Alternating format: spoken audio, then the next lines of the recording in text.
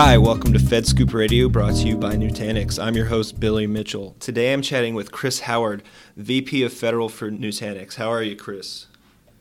I'm doing well. Thank you very much.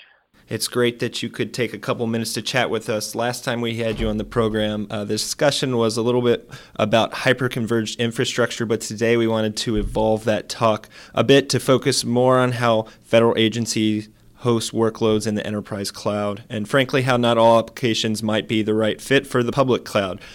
We hear you guys have done a bunch of research on this recently, and we'll dive into that in a few. But first, let's start off with that we hear so often from federal CIOs that they want to move their enterprises to the cloud to get out of the business of storage or operating back office functions per se. But is it that simple of a decision? From what you guys do every day, what do you see? Is the cloud a silver bullet solution?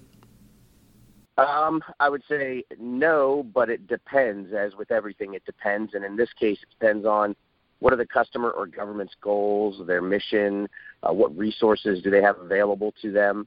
I think what we're looking at is that most federal agencies, and especially at like the CIO level, they think that the cloud gives them the opportunity to not manage the infrastructure and to save a lot of costs and save a lot of resources and do things better, cheaper, and faster.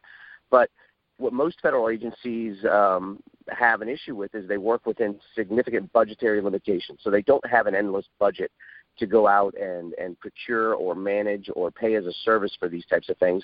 And at the same time, they always have to have security and the capability to provide security around specific sensitive data. So that provides them with a lot of challenges, and a lot of the workloads that the government supports today are way off from being able to be supported in a public cloud environment. So let's look at costs as one type of example of a challenge that they face. We say this to our customers all the time. If you have a predictable workload that you know how much resource consumption and it's on 24 hours a day, that is a better workload to run into your private infrastructure. So things like email, collaboration, et cetera, are better suited for the private cloud because they will be cheaper to manage over the long term.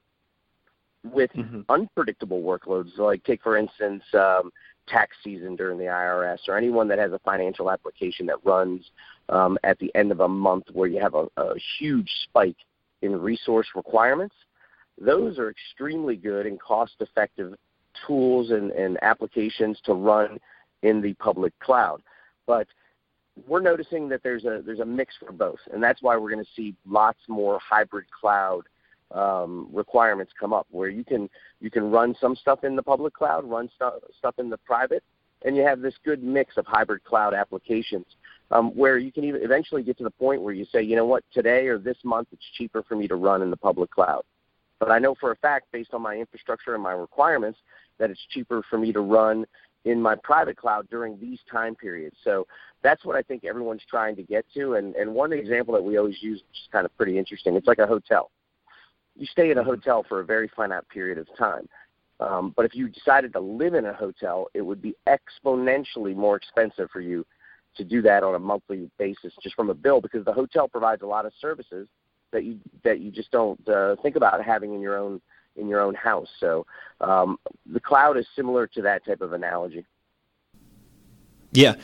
And Chris, so I hear you guys recently surveyed federal IT professionals involved with their agencies moved to the cloud. I saw a lot of great things in the data that you came back from that, but that cost was the thing that jumped out to me, that many people don't really see public cloud reducing their IT costs, and that those who use more of a hybrid approach will look to move more of their portfolio to the private cloud in the future. So what were your big findings from that study, if you can delve into that a little bit, and if you can tell us where you think the market is going at this point? Yeah, and we did get some great insights from that study, which I believe will be published sometime towards the end of May. But one of the interesting data points, or at least the first interesting data point, it showed that what agencies are putting into the cloud are their most predictable and most expensive applications. You know, these are the applications that are always on, always running, as I mentioned before, like email and collaboration. So it's not surprising that a lot of government agencies are seeing that the cost for maintaining those applications in the public cloud is just kind of out of their reach because there are no real cost savings.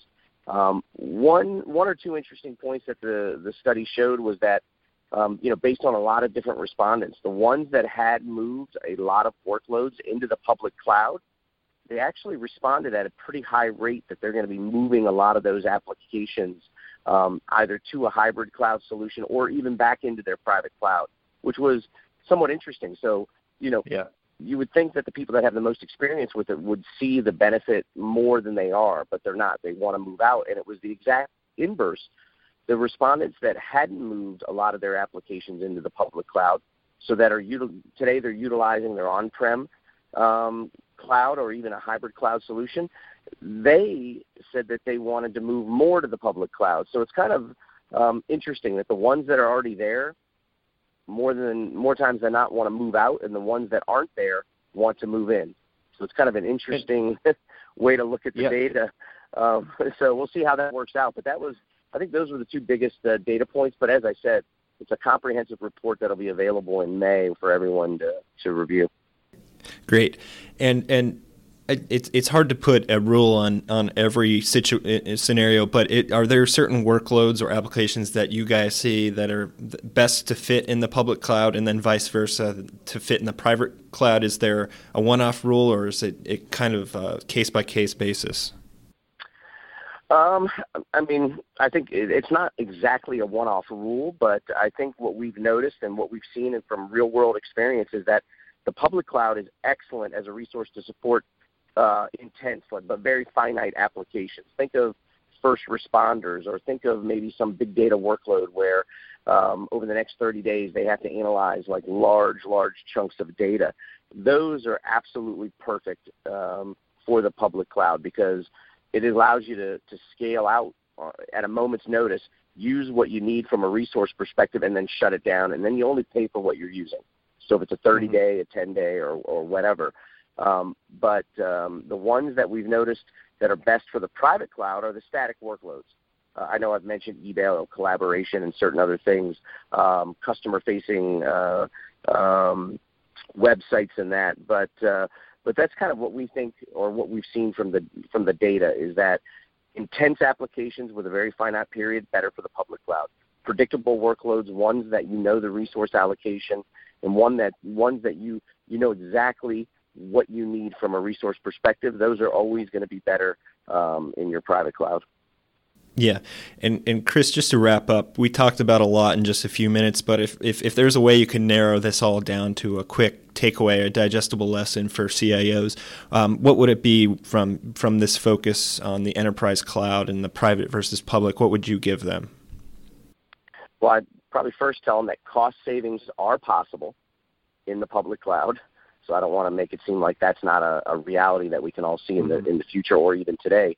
But there are strong data points that back the private cloud that show for certain types of workloads. So I think what you have to do is you have to try to look at each individual workload and optimize that workload to leverage both the public and the private cloud based on what that resource requirement is at that time.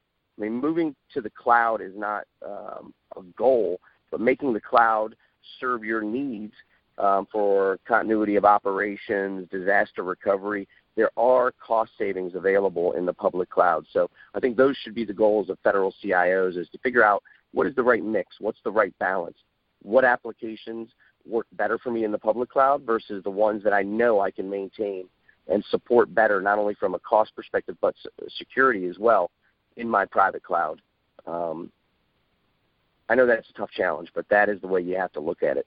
It's not everything should go to the cloud, because in the long run that's going to be exponentially more expensive, and you're going to sacrifice some of the key things that you want around security and having ownership of your own data.